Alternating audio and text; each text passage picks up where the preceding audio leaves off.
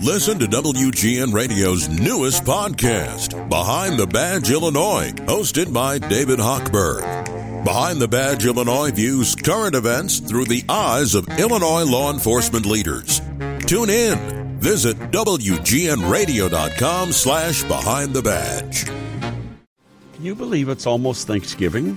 I know, a week from this Thursday. Crazy. 11 days or something, right? Yes. I was almost ready to start calculating the number of shopping days left until Christmas, but I didn't go there. I never start shopping until like a day before anyway. So, and you never buy anything for me. I'm trying to. And has he ever given you anything, Andy? No, but I've never given him anything, so okay. I understand. Makes you even. I understand. Are we going to become those people that are, like, give gifts at work all the time? We don't have to. No, we don't. That's a lot of that's a lot of pressure, you know. Yeah.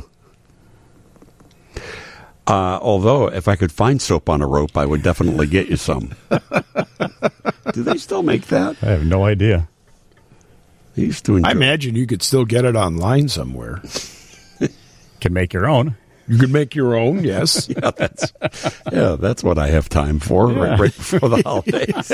Make your own soap on a rope. Crafting. You know what I'm looking forward to? The Thanksgiving sandwich. Have you ever heard me talk about this? Yeah. Get some sourdough bread. You put your leftover turkey, some leftover stuffing, the leftover cranberry sauce, leftover mashed potatoes, all on a sandwich.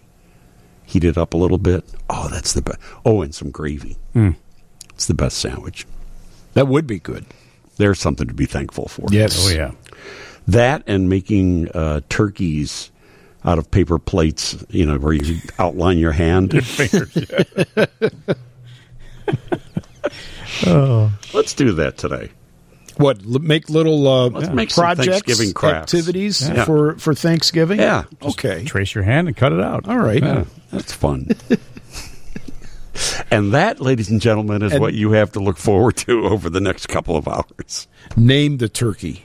Then we have to come up with a name for the animal. Okay. Okay? What's your name for your turkey? I don't know yet. If that's not too personal of a question. We'll just call it turkey. I'm calling mine dinner. There. Okay. Calling mine delicious. We have something very exciting to start today's show, Shwani, Andy. Good morning, everybody. Welcome to the show. This is normally where we would do our Sunday morning. Oh, that's what I was missing. Yeah. I'm going to get to that in a second. Okay. Because we have something brand new. Uh-oh. And super exciting. Something new Something new. on this show. And they said it couldn't be done. Yeah, they said it couldn't be done. Something new on this show that's been recycling. We've been into saving the environment for years on this show. Are you ready? Ready. Are you excited? I am. Yes. All right. Hit it. Dean Richards on a windy city weekend. WGN. Sunday morning. How about that? Wow. I'm digging that. I have an official DJ jingle shout deal. That was cool. Right? That was really boss. On a windy city morning. That was out of sight. Right? Well, you can expect to hear that about 500 times in the next hour. That was new. That was indeed new. Right? Yes. Right? That's awesome. It's cool. It's very nice. I'm not exactly sure how we'll use that. Did you ask for this? No. Oh, you didn't? I never ask for anything. No, of course not. I'm a giver. Never. I'm not a taker. I'm a giver. You know that about me. Yeah. I do nothing but give. No, they surprised me. They sent it to me and said that they thought it would be that it's, it's a nice thing to add to the show, And It really is. That is really great. yeah, only took 30 years to get one. Now you're going to play it every minute and a half now, aren't you? Yeah, Jack, it's in power rotation. hit it, Jack. Anytime, Dean Richards. right. See what I mean? Anytime there's a lull in the show, Dean Richards. as we know happens quite often on this show, this is what you'll hear. Dean Richards. WGN. I'm already annoyed by it. Oh, why? That is great. Hey, time at the That tone. wasn't me. Hey, woo. One more time. Dean Richards.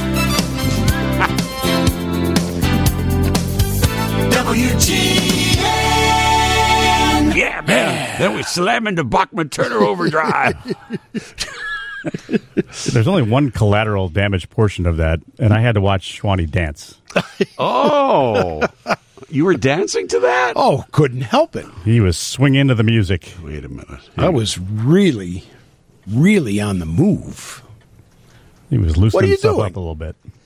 You know, it would be great if we had one that said, Dave Schwann, far-flung forecast. Okay, there's the next project right there. Compass and protractor. GPS. Wait, I want to try something. Wait a second. Hang on 1 second. Because that's like, we're geeked out because this takes us... Right back to 1969. This takes us right back to our top 40 You bet it DJ does. roots. Yes, sir. Right? All right, I want to try something here. Oh, wait a second. Hold on. Dun, dun, dun. Okay, wait. That goes there. That goes there. Computers. Love them. All right, Jack, hit it one more time. Dean Richards on a windy city weekend. WGN. Yeah, man. It's Sunday morning on WGN. Oh, man. Yeah, I remember back in my top 40. You couldn't do it anymore. You couldn't walk up to the post, could you? I could have. But that was the jingle is supposed to serve as that announcement there. That's right. The bridge. Yeah, we had color codes to our jingles back in our day. Yeah. Because if you're going into a slow song, you didn't want to play an upbeat jingle. Right. You wanted to play one that matched the music. Exactly. Yeah. Yeah, radio in the 70s was pretty much dominated by sticky colored dots. Oh, yeah. Let's see. Yellow, if I remember correctly, yellow was slow, blue was medium, and black was fast. Yeah, that's why radio was so great. Yeah. So we had green dots, yellow. I can't remember all but you are right about the Yeah. dots and the Yeah. color Clocks. coding. Did Yeah. you have the hot clocks? Oh, yeah. As they were Yes, called? yes. Format Oh, yeah. clock, yeah. Yeah. You got to be playing music over with the hot clock. We had 4 in a row, no talk next. Yeah, we're taking breaks at certain times to maximize the time spent listening, man. Sweep that quarter hour, baby. We are dorks. Well, anyway, there's our new toy. That's awesome. We'll Going to try- be hearing that a lot. Now I'm going to try not to annoy you too much about it. All right. Just give me a All heads right. up so I can look the other way from All Shawnee right. dancing. All right, one more time. Dean Richards on a windy city weekend. WGN. Hey, this is the first. I'm finally, after all these years, I'm sick of myself. I never thought I'd hear that. I finally agree I with never all of you thought I'd hear haters it. on social media. I can't stand myself after that. Okay, then good. I'm going home now. All right. See you. Thanks for listening. Good night, everybody. Thank goodness Joe Brand's in the other room ready to go. Actually, he is. I know. I saw him. So here we are, 1 week after the Tree Time show. We missed you, Andy. I missed you guys as well. I was listening to most of the show here in the studio. Yeah, we missed you out there. We had a lot of fun. I think we had a lot of fun. Did we? We did have a lot sounds of like fun. you had Of some course, fun, we yeah. always do. Did we have a lot of fun? I We think do. did. How can we miss? We have the best listeners in the world. You said that over and over. It's true, though. You say that over and And over. we had the wedding ceremony that brought a tear to everybody's eye. It was a little emotional, It wasn't really was. Melissa and Bruce. As far as I know, they're still married. I hope. I haven't heard that. So far, all the marriages that I've conducted, that I've officiated, have stuck. They're all going strong. Yeah. So I think I'm good luck. You haven't been summoned to a hearing. I haven't been called to testify in any proceedings. But it was really very nice. We had, I don't know, what do we have, like a dozen couples, Shwani, that wanted to do their vow renewals? Right. And you went to each and every one for every line that was in the renewal. I tried to personalize it a little bit. Yep. And it was sweet and very nice. And then Melissa was the one who contacted me, because I'd been saying, I don't think we're going to have a wedding. No one has contacted us. And Melissa and Bruce, Melissa called and said, we're going to get married in the courthouse this coming week anyway. Can we come and do it on the show? It's like, yeah, come on. She had a beautiful dress on. And Bruce had a great suit, a semi-formal suit. Beautiful. It was really nice. We walked that. We had Elton Jim Toronto was the maid of honor / father of the bride. Walked her down the aisle, and we had a lovely ceremony. And it was a lot of people said they were tearing up a little bit during. It's cool.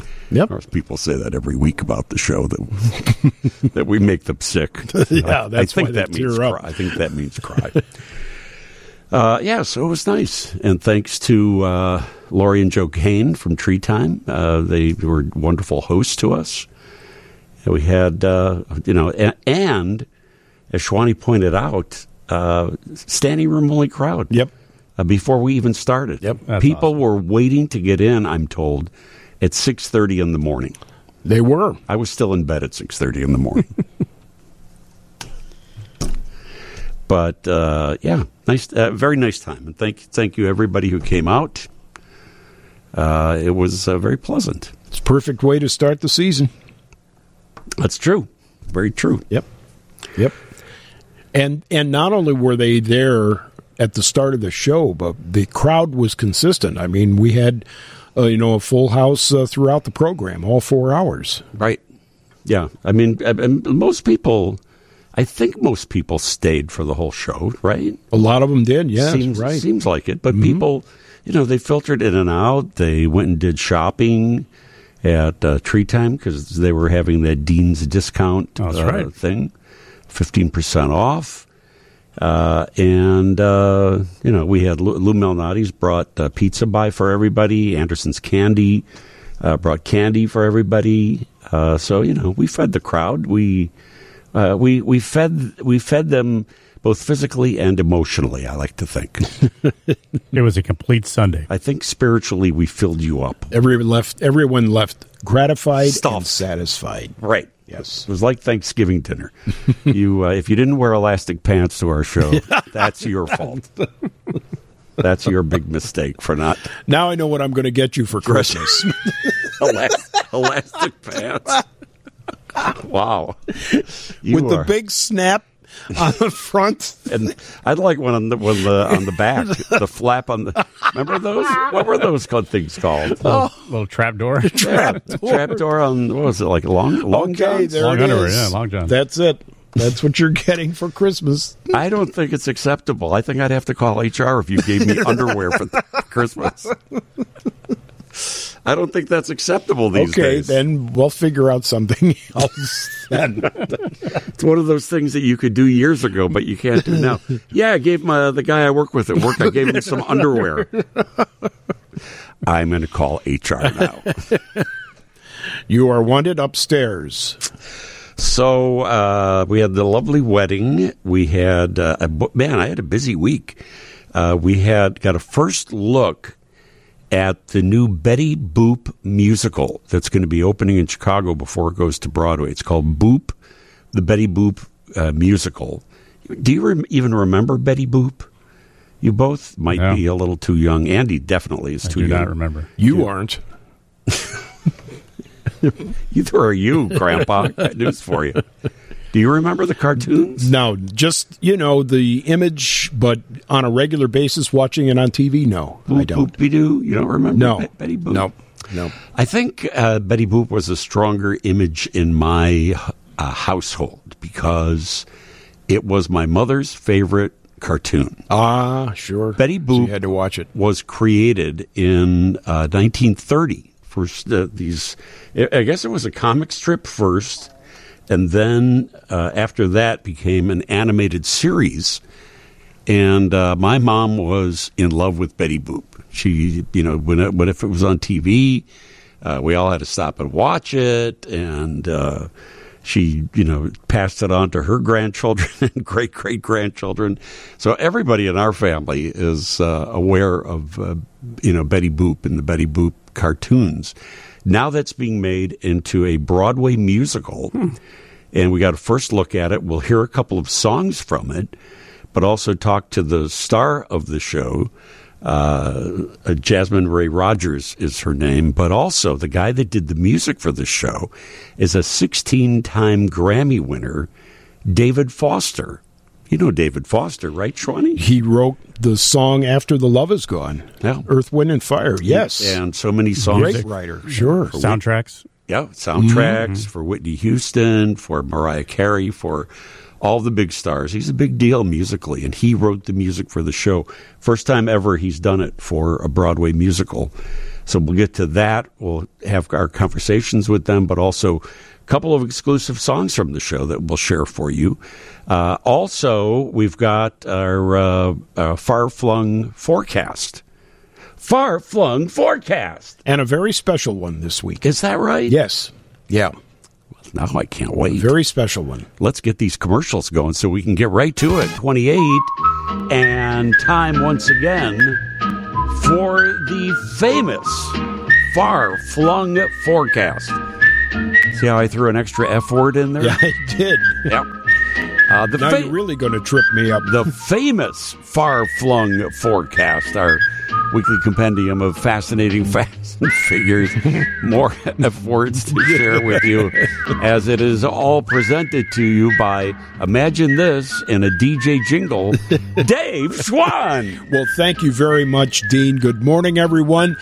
Get out your compasses and protractors and newfangled GPS devices, because today we head to Billings, Montana. Billings, Montana. Billings, Montana. So this is a special far-flung This is because of the individual involved with this. Yes, Billings, Montana is the largest city in Montana, population of over 117,000, and it's named for a man by the name of Billings, Frederick Billings, they called him. Anyway. I wonder if they named the city after this guy. They did. Yeah. They did, yes. He was part of the railroad. I bet his name wasn't Farquhar. No, Frederick Billings. Frederick Farquhar would be a fantastic name for somebody. And two more F words, by the way. Exactly. But Billings, Montana is, as we say, the largest city in the state of Montana, and was home to a gentleman who we just lost this past Tuesday, and one of the great heroes of the space program, also a veteran, Frank Borman. Yes. Died in Billings, Montana this past Tuesday at the age of 95, and he was born in Gary, Indiana, and moved when he was young to Arizona, entered the Air Force, and was the commander of Apollo 8, the very first mission to the moon. And of course, everyone who was alive then will never, ever forget them reading from the book of Genesis when they circled the moon on Christmas Eve. And some years later, there was a reunion with Frank Borman, Chicago's own Jim Lovell, and Bill Anders, who was the third person aboard, talking about how they came up with the idea to read from the creation story in the book of Genesis. And Borman said after several people couldn't come up with what to say as they did so, the wife of writer Joe Layton came up with the idea to read from the book of Genesis. Incidentally, we never got that. We didn't clear it. We didn't. I don't think you guys even knew what we were going to say. That was a genius of this country. It was wonderful. And from the crew of Apollo 8, we close with good night, good luck, a Merry Christmas, and God bless That, of course, was Frank Borman. You remember watching that, Dean? I do, yeah. As I say, if you watched that Christmas Eve in 1968, you will never, ever forget it. Yeah. But Frank Borman, Commander Borman, died at 95 in Billings, Montana, where they have clear skies and 37 degrees. We could use some heroes like that. We sure could. These days. Yes, indeed. Those guys were true American heroes. Very, very nice. I'm 38. Happy Sunday morning to you. Beautiful sunny morning. Lots planned between now and 11:30 today, including our weekly visit with Dr. Kevin Most, Chief Medical Officer, Central DuPage Hospital. Delightful to see you out at Tree Time last week. The last I saw Kevin, he was taking pictures with all the fans. You are a fan favorite, my friend. Nice to have you here. Well, Dean, thanks for the invite. It's always good to spend some time with all you guys, and it's good to see Swanee, good to see, Elton Jim, often great to see Marlene Wells. So yeah. I really appreciate it. It was fun. It was a good time, and just appreciate a lot of what the people shared with me, and that's encouraging. Yeah, Kevin, so generous. Answering people's questions. Once you got off the air, people coming up and saying hello and asking questions, and very, very generous with your time. Very nice of you to do that. Before we get into some Thanksgiving things, anything new on the COVID vaccination front? Anything that we all should know regarding that right now? No, nothing really pressing. We're starting to see more cases in the community, so that should be a little concerning, and starting to see more influenza. So coming into these, a couple weeks before Thanksgiving, a little bit concerning. Hospitals are not filled with respiratory patients, but certainly we're seeing just an uptick on more hospitalizations. So I would say, hey, this is your opportunity. If you haven't gotten your influenza shot, haven't gotten your COVID shot, please get it this week. You need 10 to 14 days for full coverage, so that will get you right up to Thanksgiving, and especially if you're going to be traveling, because it's going to be a very busy traveling holiday. Yeah, you're going to be around a lot of people, probably without masks. So, offer yourself some protection, and those around you. We're pretty much at the cutoff point right now, right?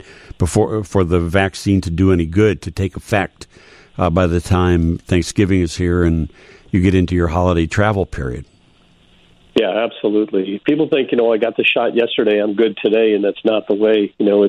It's us just reminding your immune system and building that immunity up, and that's why it takes about 10 to 14 days to reach its full effect.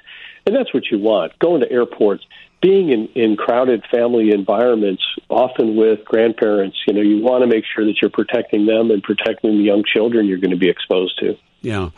Somebody has texted in from the 630 area code already, asking what is the self-quarantine, self-isolation once a person does test positive these days for COVID? Because everyone says, it's not that severe. It's not like the old days with COVID. Do I still need to do self-quarantine and self-isolation? Yeah, you really should. You have to remember that we're contagious even before you have symptoms. The virus is there, it's replicating, and you can obviously spread the illness. And then certainly once you get symptoms, you are definitely going to be contagious. So waiting till those symptoms end, adding about 5 days onto the end of that is probably going to be the safest for you. Now, individuals who are taking Paxlovid are going to see those symptoms drop down a lot quicker. So certainly that will shorten the duration. But, our goal is to stop the spread. And like you said, it might be a little bit more mild. It's more mild than the healthy individual and one who's been vaccinated.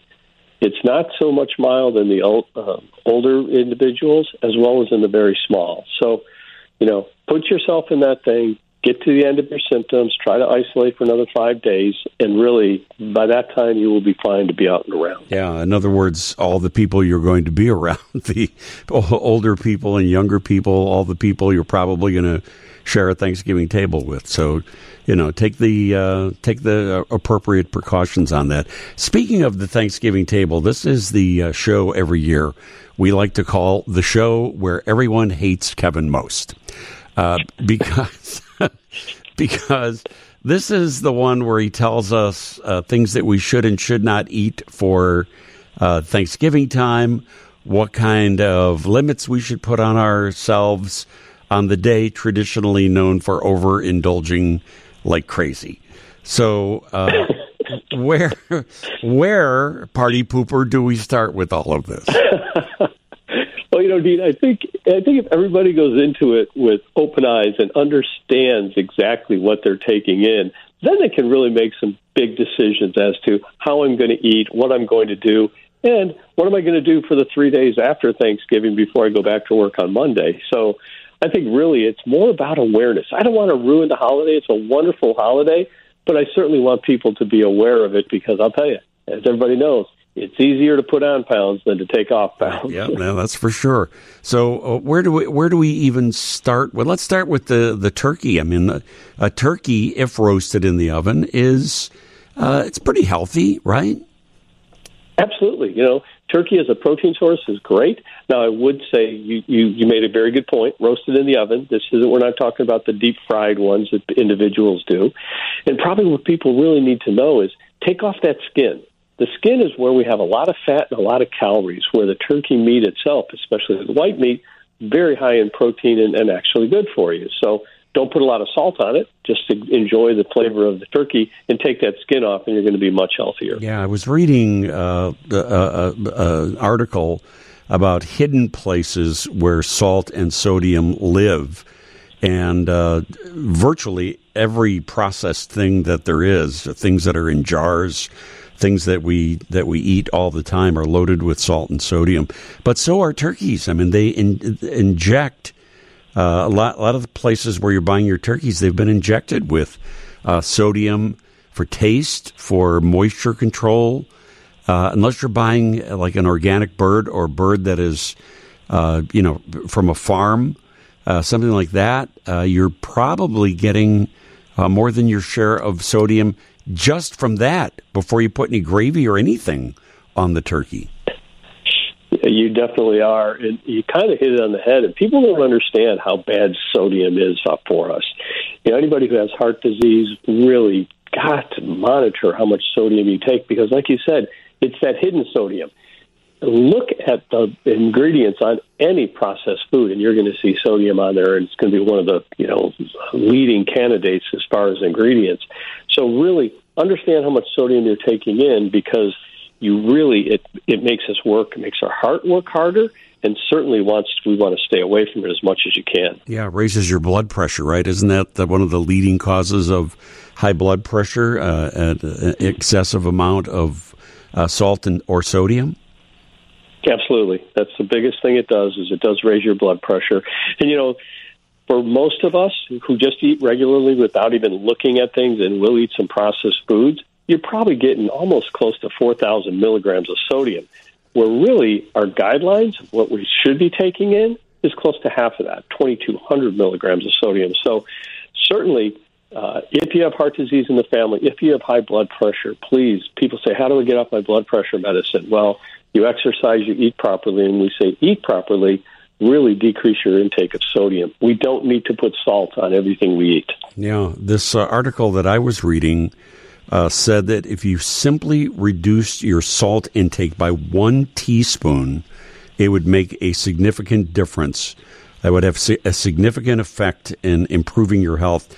Just 1 teaspoon of salt that you eliminate from your diet.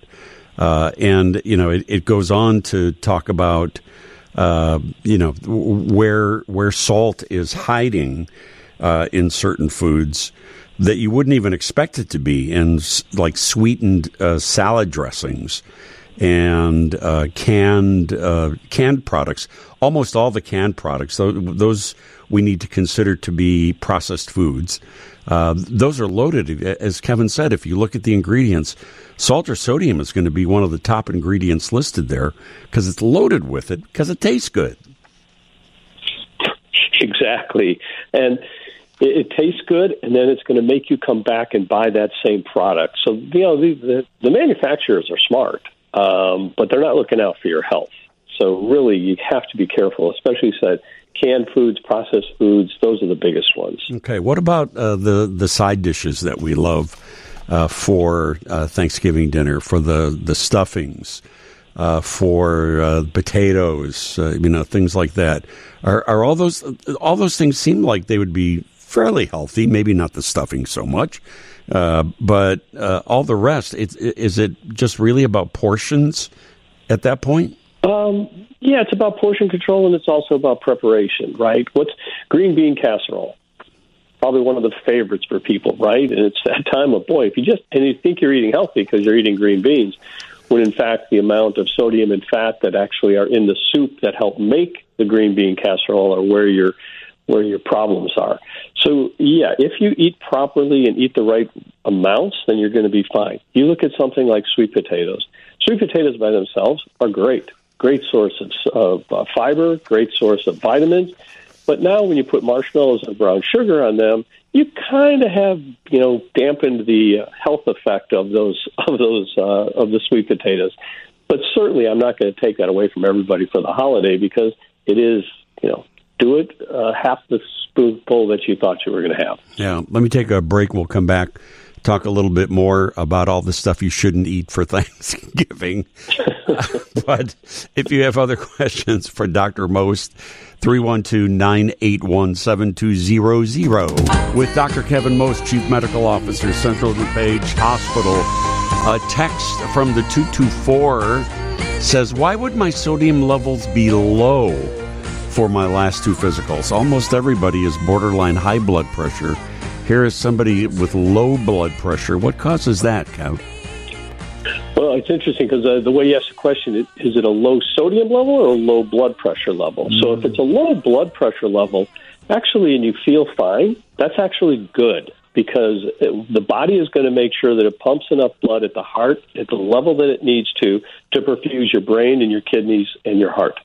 So if you take a world-class athlete, a marathon runner, a world-class tennis player, they have blood pressures that are amazingly low. It just means that their heart is working more efficiently. It's a more efficient pump than for the rest of us. So having low blood pressure, as long as you don't have symptoms, in other words, I'm sitting down, I get up suddenly, do I feel any weak? Do I feel dizziness? Individuals who have low blood pressure and are still completely functional, you have a very healthy heart. They say that your sodium intake should be about 500 milligrams per day. Those are the guidelines for that.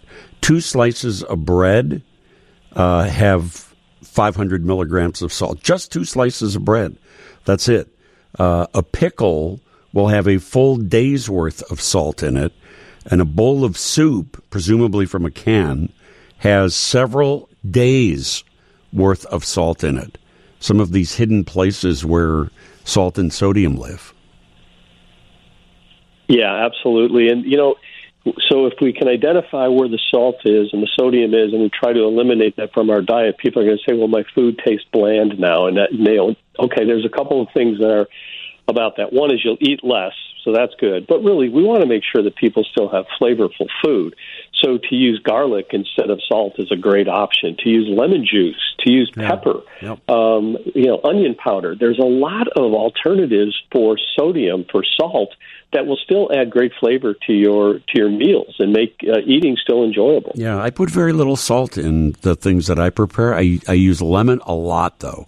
Fresh lemon I think is so much more flavorful, but it gives the enhancement that you're looking for that. 815 area code. What's the verdict on butter for Thanksgiving? Any good substitute? My biggest food issue is cholesterol. Okay. So, yeah, certainly, we do put a lot of butter. Think about all the places that you use butter during the meal, whether you're putting it on your mashed potatoes, whether you're putting it on your rolls, and it's used in cooking a lot. Yeah. But they do have many alternatives for butter. You can use olive oil, you can use other vegetable oils, which are good. You can use yogurt in some of the recipes instead of adding butter. And look out there. There's other options that are out there. Can't Believe It's Butter, where it's more of a protein based. There's other ones, Smart Balance. There's a couple of them out there that you can look and say 0 grams of fat, 0 cholesterol, and still will add the flavor that you want.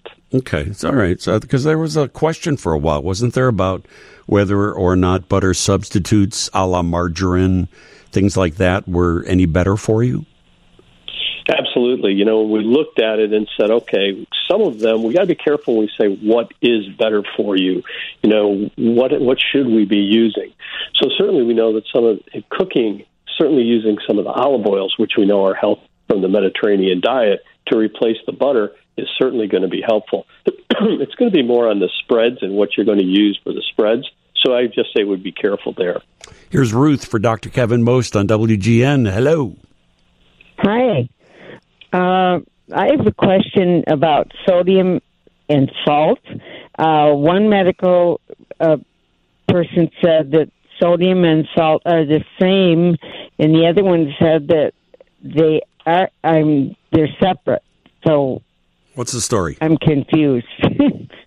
Right. So if we look at regular salt, regular salt, what is it? It's sodium chloride. So we know that there is sodium in salt. All of salt is not sodium, obviously. It's two chemicals put together. But really what we're looking is at the sodium portion of it, which is causing the problem. And the biggest place for that is, quote-unquote, in salt. So is it a generic word? Well, yeah, it's a kind of a combo word. But certainly sodium is in salt. So don't think otherwise. Yeah, very definitely.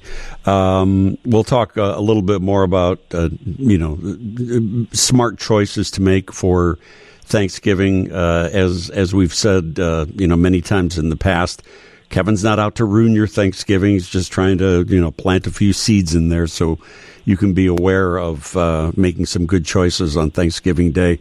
Kev, have a great Sunday today, and thanks again for joining us. We always appreciate it. You got it, Dean. We'll talk soon. So, as you know, Victory Auto Wreckers will be shutting their doors for good at the end of the month. You made the announcement at Tree Time last week. We made the announcement. It was official. Kyle Weisner, the owner of Victory Auto Wreckers, joined us on the show last week and made the announcement. It's time for him and his family to relax a little bit. And they've decided to close the doors, which, closes the doors on, maybe one of the most talked about things that I have done over the past 31 years. That old car might be worth money. Call Victory Auto Wreckers at 860-2000 for a quote. Listen to how young I sound. No matter what condition your car's in. Victory tows 7 days a week. Well, you recorded that in your pretend radio station on the Southwest. You were Dean Diamond then, when I was 12. Starters, just about. I recorded that in 1991. Oh, wow. And it's been on the air. We changed it one time when the area codes changed. Yeah, that's when you had to change it, yes. When we added area codes to all the numbers. But that commercial has been on the air since then. Victory Auto Wreckers has been around, as we learned, since the 1940s, right after World War II ended. Wasn't his father the one that started the business then? Yes. Yeah. But a lot of companies were adding Victory to their names, right? Exactly. Following the end of World War II, and Victory Auto Wreckers was one of those things. I never knew that until recently. Mm-hmm. But that's how long they've been around at 710 East Bensonville near O'Hare this whole time. And they're shutting their doors. So this coming Tuesday on the WGN TV Morning News, I'm going to be doing my entertainment segments out at Victory Auto Wreckers. How did you end up doing the voice work for that in the first place? I got the first thing I did when I joined WGN Television, I was their what was called the booth announcer. I was the guy that's told you, the Cubs are brought to you by blah blah blah, and sure, yeah. I would do all the commercials, and I did all the off-camera announcing. And literally, one of the very first things that I did the first week that I started was that Victory Auto Wreckers commercial. Wow. Just a coincidence. They handed it to me. Floyd Brown had done it before me. Carl Grayson had done it before him. So I was the third voice on Victory Auto Wreckers, but I think mine was the longest. Yeah, I think I remember Floyd doing it too. For the 31 years. So anyway, if you're going to be out looking for used car parts on Tuesday morning, or big watch bands. And who isn't? Bell-bottom pants. Yeah, come on and out. car doors that fall off the car. Come on out and say hi. I'll be out there. Anna Bellaval and I both will both be out there. Oh, it'll never be the same. They're going to have to close their doors for good after that. But how about this for a bonus guest booking?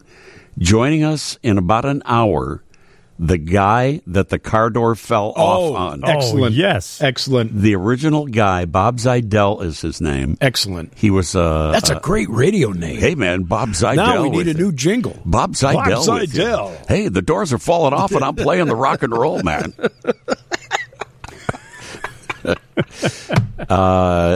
We tracked him down. He's going to join us to reflect on that commercial that has made him part of television lore. Will he be wearing the watch band while he does the interview? I asked him. He tells me he still owns that watch band. Yes. That big, thick watch band. And Excellent. He still owns that T-shirt that he was wearing. Oh, yes. Where he opens the car door and the door falls off. We need to put this in the Museum of Broadcast Communications now. His watch band T-shirt? Yes. And the door. Yeah, and the car door. Right. And the car door. Yeah, that's true. So a lot of Victory Auto Wreckers memories this morning in about an hour with Bob Zidell. And then Tuesday morning on WGN TV Morning News. It's going to be that's going to be fun and historic. It will be historic thing. So the only thing left that I have to say to end this segment. Let's hear it. Dean Richards on a Windy City weekend. I'm so sick of myself. 10:14, Dean Richards, Sunday morning, WGN. Actor Timothy Chalamet hosted Saturday Night Live last night. He did a funny spoof of this song about the actor strike being over, asking people to come into a world of selfless promotion. Actors are going to be out now that they can talk about their films, that the strike is over.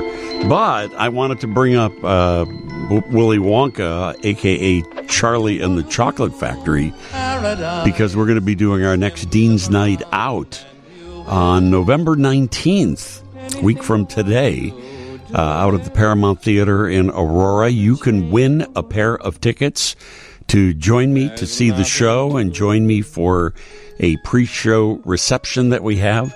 All you have to do is go to WGNradio.com/contest. Today's the last day that you can enter for that, but if you enter, then you could win a pair of tickets to join me for this Dean's Night Out to see. I'm so curious to see what they're going to do with Charlie and the Chocolate Factory. They always do such amazing productions out at the Paramount. I can only imagine the colorful, beautiful sets and how they're going to do the Wonderland and the Oompa Loompas and all of that. I'm really looking forward to it. Would love to see you there as well. You can enter today, WGNradio.com/contest, if you would like to join me for that. Coming up in just a moment, a longtime pal, Kelly Cervantes, the wife of Miguel Cervantes, who played Alexander Hamilton during its run here in Chicago, its first run here in Chicago. Miguel is now doing that role on Broadway. Miguel and Kelly suffered the loss of their 4-year-old daughter, Adelaide. She died of a rare form of complications of epilepsy, and these two parents had to do the unthinkable, mourn the loss of a child. Kelly has written a book about grief and loss, and we'll talk with her when we come right back. It's 10:19. This is Dean Richards, Sunday morning, WGN. And the other day on WGN TV Morning News, a longtime friend stopped by the show to talk about a new book that she had just written. It's called Normal Broken, The Grief Companion for When It's Time to Heal, but You're Not Sure That You Want to. Kelly Cervantes, along with her husband Miguel, who has been on the show many times, when he was here starring as Alexander Hamilton in Hamilton, an American Musical here in Chicago.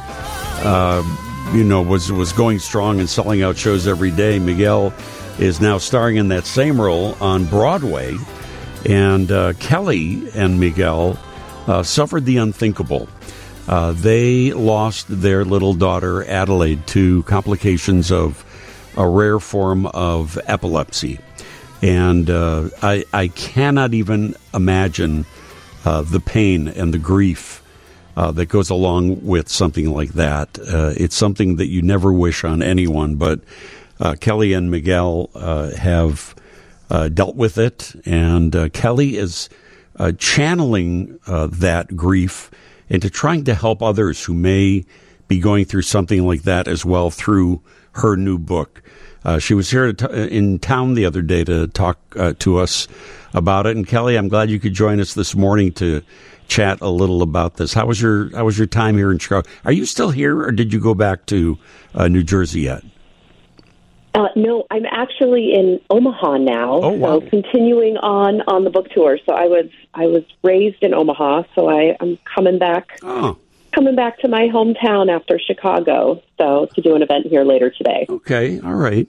How difficult was it to write this book? Was it difficult? Did it rip scabs off like crazy, or was it in some way healing for you? It was a little bit of both. It was, I don't think that you can write about grief and sit in your grief and these dark moments and not have it be like picking a scab open. But at the same time, it was incredibly healing for me to write the book, to go back and read some of my old blogs and my old journals and acknowledge how far I've come. I think when we're stuck in the day-to-day trenches of life, especially when we're grieving and we're treading tar through life, it reminded me that I have been healing. I'm never going to be healed. I will never have survived the loss of my daughter. I will always be surviving that loss, but I have come a long way from my days of struggling to get out of bed and not even remembering to brush my teeth to writing this book and being able to talk to you. So it was incredibly healing, and it always helps to help others too, and to know that this book is meeting people where they are in their grief. Yeah. Was it, did you just decide one day, I'm going to write a book to help others? Or were you just kind of keeping track of your own feelings and thoughts, whatever you were going through on a given day? And then, at some point realized, wow, there's a lot of information here that could be useful to other people going through this. Yeah, I've been writing the blogs, and so I had this record of what I was experiencing, and I had a record of what people were responding to within those blogs. And, after Adelaide died, I was forced into retirement from this job that I loved, and I had no idea what to do with myself professionally. Yeah. I'd quit my career in events and hospitality to take care of her, and writing was something that I really enjoyed. It allowed me to keep her memory alive and to connect with communities, both the epilepsy community, disability community, so many people in grief that I had met. It felt like a natural step forward that was accessible to me in my grief and in the place where I was mentally. Will you explain the title of the book and its subtitle and what it means exactly? I mean, the book is called Normal Broken, but you say it's the grief companion for when it's time to heal, but you're not sure that you want to. What does that mean exactly? Yeah, so we went back and forth on this subtitle so many times. The subtitle is so intentional. It is a grief companion. It is not a grief guide. I don't believe in grief guides. I don't think that there is one way to process grief, to move through grief. And I am not a therapist. I am not a mental health professional. That is not my goal with this book. My goal is to be a companion, to be a friend, to be someone who can sit with you and hold your hand and just acknowledge how uncomfortable grief is and how weird it is. And then when I was reading other grief books and self-help books, I felt like they came to the table assuming that I wanted to heal. And that wasn't true. Coming to terms with wanting to heal and accepting healing in my life, in the beginning, it felt like I was betraying Adelaide by healing when she never could. I had immense guilt over this idea of moving on or being happy in a life without her. So healing was very, it took me over a year to come to a place where I was like, maybe I do want to try being better, getting better, whatever that meant. And I realized that I had to move forward with my grief. It wasn't moving on. It was learning to find ways to keep Adelaide in my life in a different way than she had been when she was alive. And so, that title was, the subtitle in particular was incredibly intentional because I wanted people to understand what they were going to get with this book. Was there one thing that was, a moment for you when you made that realization? There was. So I had I had just gotten home from the grief retreat that I had attended, which is where the idea of being normal broken had come from. And it was right around the time, it was the day before President Biden's inauguration, actually. And he held a memorial for everyone that we had lost from COVID the day before his inauguration. And he gave a speech, and in that speech he said, to heal, we must remember. And it hit me like a ton of bricks. I had never thought of healing as remembering. I thought that in healing I would have to forget and let go. And here was this man, regardless of your politics, has lost more than most. His a baby and a wife and a son. This man knows grief. And here he was saying that to heal, we must remember. And that has always stuck with me. We had the pleasure of meeting Adelaide several times when you'd bring her to the TV station. I think you may have even brought her up here to the radio station once or twice. But also, I think so. Yeah, your little son Jackson was always a little dynamo running around all over the place. Little Jackson? What'd you tell me? He's like 11 years old now, something. He's 11. He's in 6th grade. Oh my gosh! He made the middle school musical. He's playing travel baseball, and he had a rough go for a couple of years. He lost his sister, and then COVID, and then we moved because we found out that Miguel was offered Hamilton on Broadway just 3 or 4 days after Adelaide died. So it was a lot of change for him in a very short period of time, but he is thriving now, and it's really exciting to see. A little baby sister, right? He does. So we finalized the adoption for Anessa. She's almost 5 now, and she is. She just molded and she just melted into our family so seamlessly. It was. She is. You think Jackson is a dynamo. She is straight firecracker, dancing on the tables of our house. And I mean, she runs the house, and she brought sunshine and laughter back into our home. And we're just so grateful to have her. I know I speak for a lot of people who say thank you for writing this book and thank you for helping others by sharing what you and Miguel went through. The book is called Normal Broken, The Grief Companion for When It's Time to Heal, but you're not sure you want to.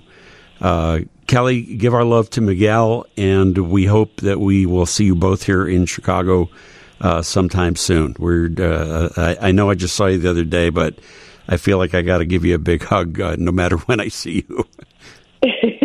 I will take those hugs all day long, Dean. All right. Thank you so much, and we'll definitely let you know when we're coming back. All right, Kelly. Thank you so much. I really appreciate you joining us. Some of you will remember the Betty Boop cartoons when they were first introduced back in the 1930s. The height of their popularity was 1930 to 35 in their original run, but they have been featured on television and online ever since then. They are one of the longest running. Betty Boop, a kind of a flapper character from back in the day, always getting into some kind of hijinks.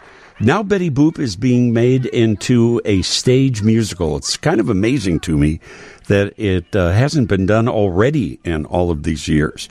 But it's a musical production which is getting ready to go to Broadway next year. Its pre-Broadway tryout will be here in Chicago beginning November 19th, and it'll be running here at the CIBC Theater until December the 24th.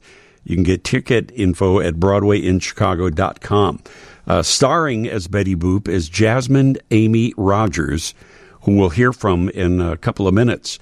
But first, I wanted to share the conversation that I had with 16-time Grammy winner David Foster. He's brought us so many songs for the big screen and for television, for musical artists like Whitney Houston and Mariah Carey and Celine Dion and so many others. And now he's taking his first stab at the Broadway stage. David Foster talking about bringing Betty Boop the musical to life. 16 Grammy Awards. You're one of the most renowned composers that there is. Yet, you've never done a play. This is your first time on the live stage. How does that make you feel? This is my first time. I'm a newbie, and I'm loving it. I mean, the honest truth is nobody ever asked. So I was busy, in my little world making my records, and the thought of Broadway, although I enjoyed going to shows, it never came up until somebody asked, hey, would you like to write the music to this musical Betty Boop? I was like, yeah, that sounds like fun. That sounds like a challenge. I didn't know how much of a challenge it would be, but here we are now about to be on stage. Well, that's what I wondered. I mean, is your process different when you're recording a song, just recording or producing someone else's music or doing it for a television show or a movie? Is it different than doing it now for the live stage? Well, yeah, the process is different. This is sort of akin to writing a song for a movie. So when if you said, go write a song right now, it'd be a blank page. But if you describe a situation for me, then that becomes the co-writer. So every song in this show, there's been a co-writer because there's a scene that has to be written for, and so you get information from that scene, and it kind of helps. Sometimes it hinders, but mostly it helps. So it was not that much different than anything else I've ever done. So were you familiar with Betty Boop going into this? I was, because it was my mother's favorite cartoon animated thing. All of my life, my mother always talked about Betty Boop because she grew up watching it. She started in the 1930s. Yeah, your mom, by the way, his mom lived to 97. She's a great lady, I'm sure. That's amazing. Yeah, I mean, Betty Boop's iconic, of course. I think it's top 5 recognized characters in the world of all time. Yeah, I knew about Betty Boop, but not a lot about her. I knew Oop Oop a Doop. I knew the music because it was heavily influenced with, quote unquote jazz, Cab Calloway, and I loved that part of it. And she was strong. She was fierce. She is strong. She is fierce, and she could be a woman of 2023, and she is now with this musical. And I guess that's what we're going to see during the show is a woman who is coming into her own, discovering herself. who's taking on the world. So even though she's 95 years old, really, it's as timeless today as it was back then, in a slightly different way. It really is. And if you think about it, in her 2-minute short cartoons, she took on the world every 2 minutes. You know, she was an airline pilot, she was a judge, she ran for president, she did all these incredible things, and she was just like, she was the 1930s Dolly Parton. Is that a good analogy, do you think? I like that analogy. Well, Dolly Parton takes on the world and succeeds in everything that she does, for sure. Yeah. The song that we got to first look at today is the Act One closer, Where I Want to Be. What can you tell us about that? It was a song I wrote a while back, and of course it's morphed a little bit, and we've added things, and we'll probably continue to add things. We add, I said at one point, hey, we need to do some scat singing in there because Betty was good at it, and our lead male character is a trumpet jazz player, so let's have them do a little interaction. Of course, you didn't hear the trumpet today. It was a very trimmed down version of the song, but it's going to be a blowout when we get it all staged and orchestrated, and it's going to be we're going to raise the roof with that song. I can't wait for that. Are we going to hear some Boop Boopy Doo? I mean, are there little pieces of that? I wondered how you're going to take like 1930s culture, for which people already know Betty Boop, and translate it, how the music is going to translate. Yeah, I didn't give that a lot of thought, although in reviewing her cartoons again, she says oop oop doop, or a version of it, in almost every cartoon. Because I was afraid of using that phrase, because I thought, well, I didn't write that phrase. People are going to go, oh, he's just throwing it. But she threw it into every cartoon. So we use it a couple of times in the show, and it's effective and it's cute.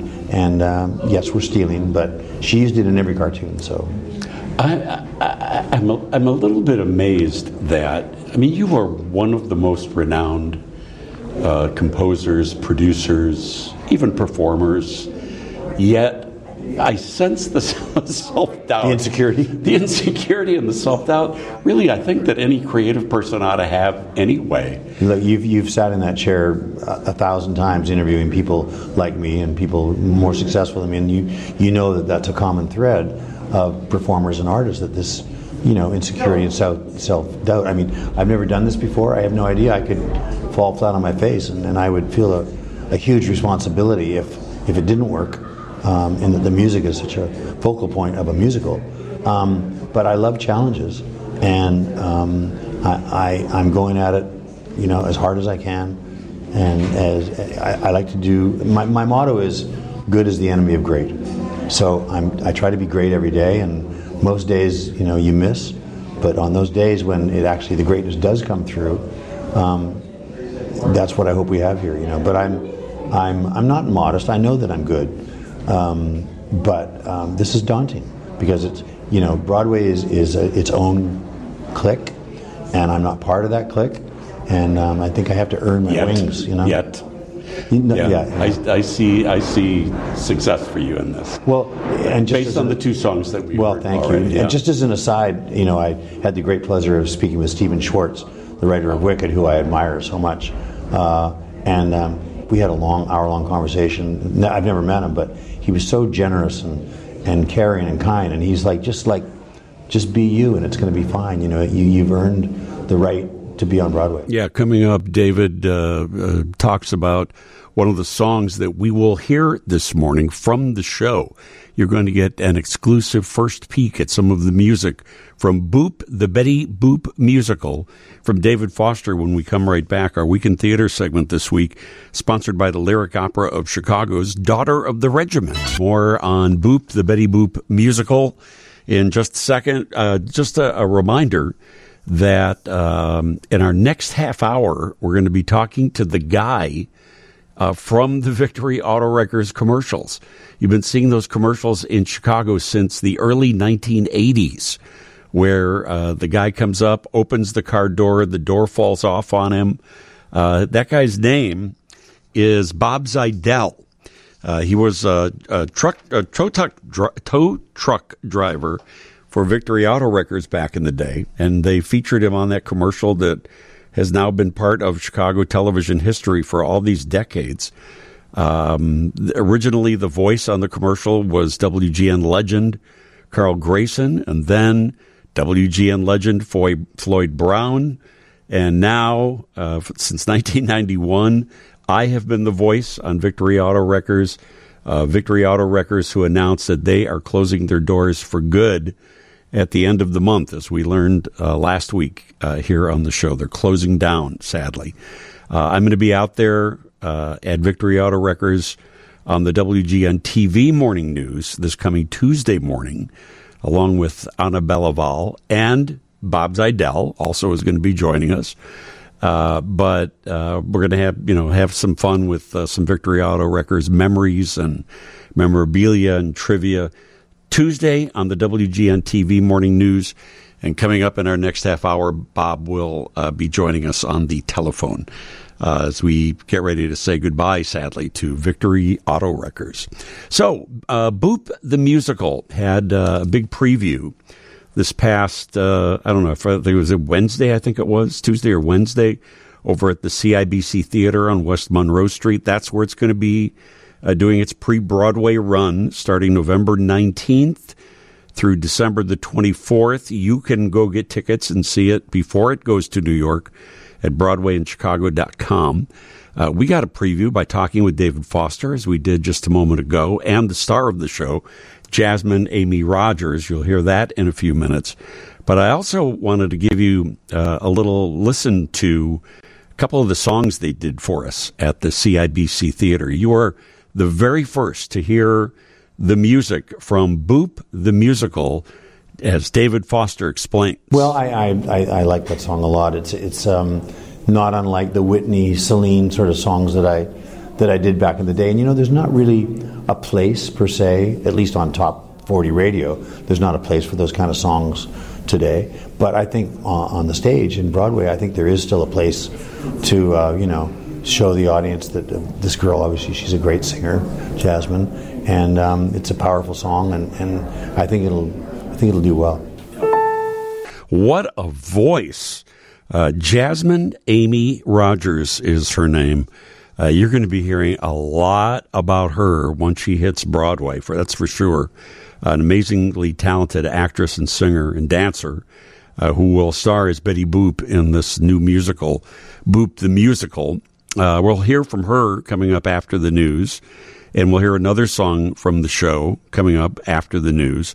This Broadway production, by the way, is being put together by the two-time Tony Award-winning Jerry Mitchell, who gave us Kinky Boots. He gave us Pretty Woman on Broadway. He is an acclaimed director, and I had a long chat with him also. And I'm excited about the show. I'm pretty excited to hear what he's got planned and what's going to be coming up and the other songs from the show. But there's a lot of potential going into this. And I'll tell you what else I love. I love that they bring these shows to Chicago before they go to Broadway. Now, frequently when they get to Broadway, they're completely different shows. The biggest example of that was Mel Brooks' The Producers, that brought Nathan Lane and Matthew Broderick here to Chicago. They did the show, The Producers, over at the Cadillac Palace Theater for, a month and a half, couple of months, maybe, something like that. And then it went to Broadway, and then it wound up winning 12 Tony Awards. And I remember talking not only with Mel Brooks, but also the director of that show, the legendary Susan Stroman, of why Chicago? Why come here to do that, to do the tryout? And they said that they respect Chicago audiences. That's why they come here, and that's why they do that. They get so much input from Chicago audiences on what works in the show and what doesn't, and what's good and what needs to be taken out. I saw the show maybe 4 or 5 times at different stages, both here in Chicago and then once in New York. And they were different versions of the show each time. That's how many times they changed it based on audience reaction and what people were telling them.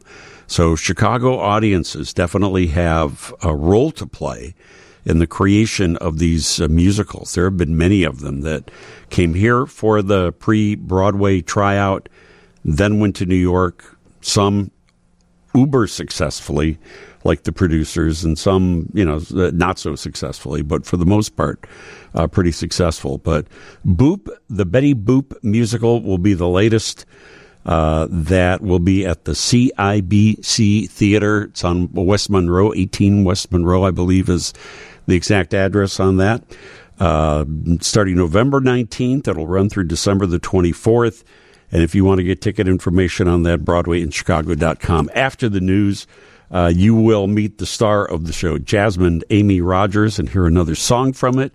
Plus, the Victory Auto Records guy, the guy that the door falls off on, is joining us. Coming up. Well, it's not often that you get to hear songs that will be premiering on Broadway before the show ever even opens. But you are going to hear an amazing song from this Betty Boop musical coming up in just a few minutes. Shwani, boop boopy doo. Boop boopy doo ba doo ba doo. And you, Andy, boop boopy doo to you too. Right back at you. It's going to be the new tagline of the show. Dean Richards Sunday Morning. Is it going to be on right after the new jingle? New jingle? What do you mean? I don't know what you mean. Dean Richards. There you go. The Dean Richards Singers. Boop boopy doo. I'd like that to be the new tagline of the show. Andy and I are going to lobby for our own jingles now. Yeah, I think everybody should. Mm-hmm. See what we come up with. David Hochberg. I'm surprised he doesn't have one already. He's got everything. But here's a text that has touched my heart. I get many texts on the show. Most of them are nice. That's why there's a filter. Yeah. But here's one that said, I would rather listen to a whole morning of Victory Auto Records commercials than anything. Well, there you go. All right. How it evolved over the years. The Victory Auto Records guy. This guy is legendary.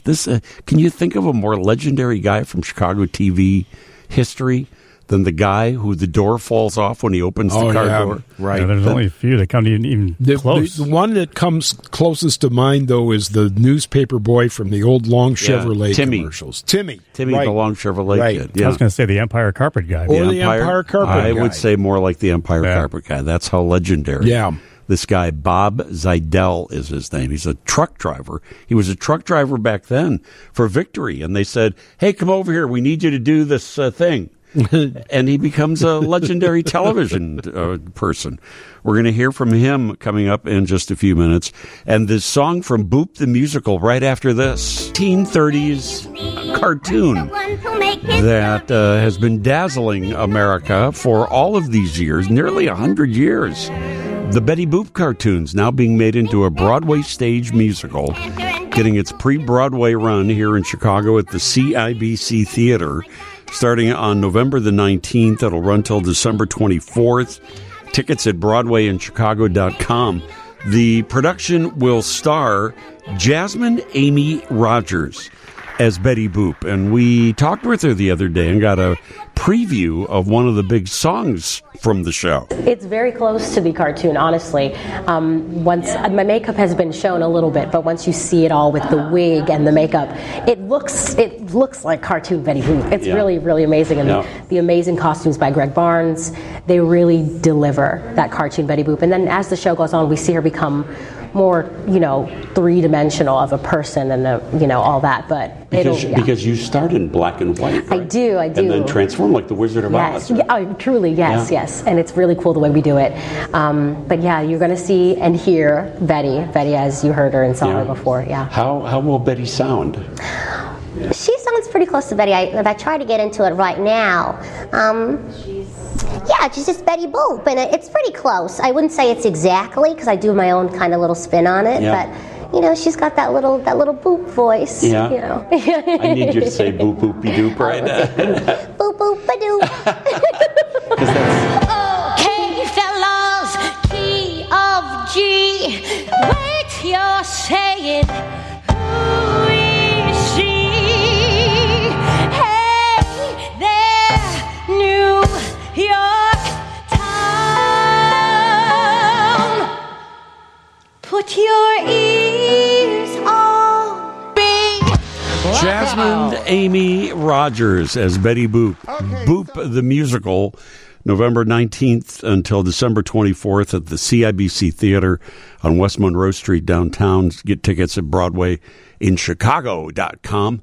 Coming up, the guy from the Victory Auto Wreckers commercial joins us right after this. It's 11:18 on WGN. Be worth money. Call Victory Auto Wreckers at 860-2000 for a quote. Victory will tow no matter what condition your car's in. That's the original Victory commercial from back in the day. From 1991 is when I started doing the voice on the Victory Auto Wreckers commercial. But that commercial has been around much, much longer than that. Early 80s is when it all started, when we saw the guy standing on the street and he opens the car door and the door falls off on him. That guy was and still is Bob Zidell, who joins us right now from his truck. Bob, welcome to the show. Where are you right now? Right now, I'm almost home. I'm in Joliet area. You're in the Joliet area? Yeah, and you're a truck driver now, so you've been on a run, I guess, right? And winding it up this morning, right? No, this one was a personal run. I'm in my pickup truck. Oh, you're in my big truck. You're in your pickup truck right now. Okay. Well, I'm glad you could join us this morning. As we were saying earlier, you are very much a part of Chicago TV history, being the guy that was chosen to be in that Victory Auto Wreckers commercial. How did that whole thing even begin for you? Well, I used to work for Victory back in the day, and Ken Weisner, the owner, asked me if I wanted to do it. And I said, sure, why not? So you were... Just didn't know I was going to go this long. Right. I don't think anybody thought that a commercial would be going on this long. But so how did the filming work? They took you over from your pickup truck. You would be the guy that would come and tow a car that Victory was going to collect. But what, they called you over and they put you on the street? Is that how that happened? No, Ken wanted to do a new commercial, and so we took a car out of the yard, and I took the bolts out of the door, so we rigged it so it would come off. Right. And then we towed it over to the side street over there, and then we started filming it. And actually, I'm on TV. So how many times did it take to do it? Did you do it in one take? Did it take several times? Was there somebody coaching you while you were doing it? We did it in two takes, and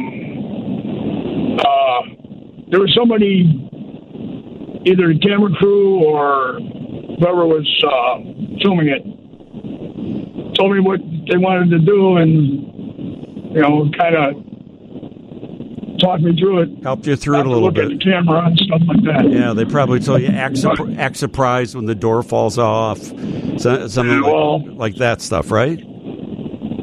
Yeah, but we did it in two takes. The first take,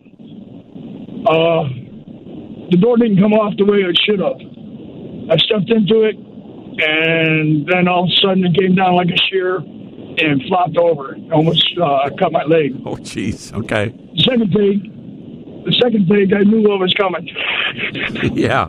So, because you kind of back away from the door a little bit on the version that we've seen on TV, you kind of back away almost like you knew that you might get hurt. So how was this changed? How was this changed? I mean, did people recognize you and say, "Oh, you're the guy from that commercial all these years"? Not really, but word of mouth. People who did know that I did it, they just passed the word to all their friends, and it's like a snowball effect. Yeah, that is really something. A lot of people know me. Are you surprised at how long this has been going on and the legend that goes along with this? Yes, I didn't expect it to last this long. I figured it was going to last a year and that it'll be done. But yeah.